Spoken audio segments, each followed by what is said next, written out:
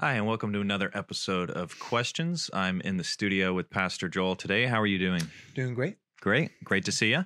And today we have a question in from Allie, who writes in, Pastor Joel, I often get discouraged when my prayers seem to go unanswered by God. Is there something hindering my prayers? And should I continue in these prayers or instead pray for something else? Pastor Joel, what does God's word have to say? That's a great question. There's a lot of text that we could look at. This is maybe an unlikely text, but I think it's helpful nonetheless. And so I'd like to take us to the book of Romans, chapter 1, verse 9 through 13. Verses 9 through 13. The Bible says this. This is the Apostle Paul speaking. That's his introduction to the letter, in his letter to the Romans. And so he's really part of what Paul's trying to do, a bit of a background here. Paul's trying to persuade the Romans that he cares, that he has personal care for them as just a spiritual father with spiritual children. Rome is a place that he has not yet gone. So he's visited a lot of different places, Corinth and Ephesus and Galatia, and but he has not made his way to Rome yet. And there are Christians there that Paul has heard about. He's received positive, encouraging news about the Christians at Rome. He has longed to see them and to be with them for quite some time. And so he's trying to persuade them, because it's very likely that some of Paul's enemies of the gospel, enemies of the Apostle Paul, had been lying to the Christians at Rome, saying the Apostle Paul doesn't really care about you. He doesn't really care about how you're doing, your spiritual health and vitality, and trying to basically persuade the Christians at Rome away from Paul's doctrine by convincing them that Paul does not have affection and genuine love for them. So Paul is trying to rectify that sentiment by convincing the Christians at Rome that he does in fact care, and therefore all the things that he's about to tell them in terms of doctrine is something that they should listen to, because he has a credible voice, because he has first and foremost authority from Christ, but secondarily he also has genuine affection and love for those people. So again, Romans chapter 1, starting in verse 9, the apostle says this: God is my witness. Right? Not some human authority. He appeals to God himself. God is my witness, whom I serve with my spirit. That is, I serve with my whole zeal, my whole passion, my whole heart, in telling the good news about his son. So God is my witness, who I serve with everything I have in my ministry of the gospel. And here it is. This is what God is witnessing to, that I constantly mention you, always asking in my prayers that if it is somehow in God's will, I may now at last succeed, right? Implying this is something I've been trying to do, just haven't been able to, but at last succeed in coming to you and physically visiting the Christians at Rome. For I want very much to see you. I long to see you, so that I may impart to you some spiritual gift in order to strengthen you, that is, to be mutually encouraged by each other's faith, you encouraging me and I encouraging you, both yours and mine. Now, I've used this text before to talk about the criteria, the key components of a healthy Christian community. But I want to use this text again in reference to the question that we received today from Allie in terms of prayer. So notice in verse 9, going to verse 10, Paul says this: God is my witness, whom I serve with my spirit in telling the good news about his son, that I constantly mention you, now verse 10, always asking in my prayers, that if it is somehow in God's will, I may now at last succeed in coming to you. Now, if we kind of pull back the hood, if we lift up the hood and look under to see some of the implications of what the apostle is communicating to us, one of the things that we should quickly recognize is this. This is an apostle of Christ who has been constantly praying that he might see the Christians at Rome. And to date, at this point of him writing this letter, God has not answered that prayer. And so I just want to pause there for a moment. I want you to be encouraged by that, Ali. I want you to be encouraged by the fact, the biblical fact, that an apostle of Christ who was an eyewitness of the resurrected Lord Jesus appeared to Paul on the road to Damascus and commissioned him as his apostle to be his messenger and endowed him with spiritual gifts and signs and wonders. And this man, who we know from other texts, Paul was caught up into the third heaven. He doesn't claim that personally for himself, but many biblical scholars have agreed that Paul is actually speaking of himself when he says, I know a man who is caught up into the third heaven. He's just not wanting to boast. He's being modest. But we're talking about a man who is an apostle of Christ, eyewitness of the resurrected Lord, caught up into the third heaven. He's not sure if it was in the body or out of the body, if it was a trance, a vision, or whether it was physical. But either way, the point is this: the Apostle Paul is a big deal. This isn't just, your average Joe Christian. This is Paul. And what Paul is cluing us in on in this text is that he was constantly praying for a particular thing and for a prolonged period of time. We don't know exactly how long, but it seems the implication is for a long period of time, that particular prayer was not answered by God. Paul wanted to go to Rome, and he had longed to see the Christians at Rome so that he might minister to them, impart a spiritual gift. Most biblical scholars say that spiritual gift was his doctrinal knowledge, the spiritual gift of teaching. And Paul had longed to go to Rome to see the Christians there, to minister to them, to preach and teach to them, to encourage them, and to be mutually encouraged, to be encouraged by them as he got to experience their genuine Christian faith. And Paul had this desire to see them, to minister to them, and to be ministered to by them for a long time. And during that time, he constantly prayed, petitioning to God that God might providentially allow for Paul to have this desire in his heart, which was it's not a selfish desire. It's not a desire for a Lamborghini. It's a desire to go and preach the gospel to people. And God didn't answer the prayer for a long time. So, what do we do when our prayers aren't being answered? Well, I think that we have to understand, and I've spoken on this before with one of our previous questions, referencing the two wills of God, which I know that it just sounds wrong, right? Two wills of God, right? God's not schizophrenic. He doesn't have multiple personality disorder, although he is multiple persons, right? We have one God, but three persons, Father, Son, and Holy Spirit. But these three persons share one will. We don't have three wills. And the reason why is in terms of theology proper, we know that the will of God belongs to not his three persons, but to his divine essence. And so we have one God, one essence, divine essence, and then we have three persons in the Trinity. And the will of God is belonging to his essence rather than to his persons.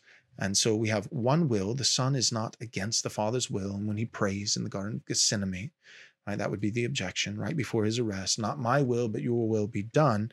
That will that Christ is speaking of is belonging to his second nature, not second person. Christ is the second person of the Trinity, but Christ, the second person of the Trinity, also has two natures, the divine nature and the human nature. And so he's referring to that second nature, his human nature, that the humanity of Christ wrestled with the cross, did not want to go to the cross, but absolutely wanted more than seeking his own to submit to the Father and the Father's will. So all that being said, the point is God has, we have one will in a sense belonging to the triune God, belonging to his divine essence. But at the same time, we could theologically distinguish, right? That's the R.C. Sproul used to always say, it's the theologian's prerogative, not to separate, but to distinguish. So in theology, we're always talking about distinctions, right? If I, Sproul used this analogy that if a person has a soul and a body, if I sever or divorce or separate your soul from your body, I've just killed you. But if I distinguish your soul from your body, then I'm just doing good theology. So the will of God belongs to the essence of God, all three persons, the triune essence of God. But within the will of God, we have a distinction of two wills, namely his sovereign will and his moral will. His moral will being all those things which God has clearly revealed to us in his word, his commandments, his law, and also, of course, his gospel, the person and work of Jesus Christ, his life and death and resurrection and ascension. This is God's moral will, or his revealed will. His sovereign will, or we could say his hidden will, is the fact that before the foundations of the world were laid, in the councils of eternity, Father, Son, and Holy Spirit determined that certain things which are not in line with God's moral will, that which is holy and righteous, would in fact occur. They would be ordained by God in order to ultimately bring about his good, wise, and holy purposes. The best example, of course, would be the crucifixion of Jesus. It is not in alignment, in accordance with God's moral will, which says, thou shalt not murder, or thou shalt not bear false witness, that Jesus had sinful men, lawless men, Acts chapter 4 says, or Acts chapter 2, bear false testimony, false witness about him, and ultimately murder an innocent man by hanging him on a tree. That is in contradiction to God's moral will, his revealed will, his law in Scripture, as we see it. And yet it was in perfect accordance with God's sovereign will. The Bible says that it was the will of God to crush him, the prophets speak of, or that Christ was crucified before the foundations of the world, in a sense, that God in the councils of eternity determined that he would ransom a people for himself by grace alone, through faith alone, in the substitutionary work of Christ alone. And so, in the case of Paul, back to our text, Romans 1, 9 through 13, Paul is earnestly praying for something that is moral, it is righteous, it is good. It's not selfish, it's not sinful. We can't, from this text, say that Paul had some kind of, wrong motives, anything like that. As far as we know, the apostle is praying a good prayer. He's praying a biblical prayer. God, I pray that I might go to this other city, this other place, so that I can further the gospel, so that I can preach and teach and minister to these people, so that more people might hear the good news and be strengthened in their faith. And there's nothing wrong about that prayer. It is a prayer that is, I would say, is in perfect alignment with God's revealed will, his moral will. And yet, we know that that prayer was not answered, not for a while. And so, it must not have been within alignment to God's sovereign will, his hidden will. So again, Ali, my answer, landing the plane now, my answer to your question would be this. There are a few reasons, and for the sake of simplicity, we'll boil them down to two. We'll boil them down to three. There are at least three reasons why God might not answer a prayer. One is you're praying for the wrong thing. And when I say the wrong thing, what I mean is it does not align with God's moral will, his revealed will. It is, it's wicked. You're praying for something that's sinful. Like the what, in terms of what you're petitioning for, what you're requesting, it is something that is would be sin for you to have. It's not in alignment with God's moral will. So you're praying for the wrong thing. The what is wrong. Another reason that God may not answer your prayer is the why. Maybe you're praying, the what is proper. So what you're praying for is good and righteous, but your motives, why you're praying for it, is wrong. You have wrong motives. James talks about this, about praying with faith. And then, when you do ask, have not because you ask not. And when you ask with wrong motives, with wrong desires to spend it on yourself, your own passions. So you could be praying for the wrong thing. That is something that does not align with God's moral will, his revealed will.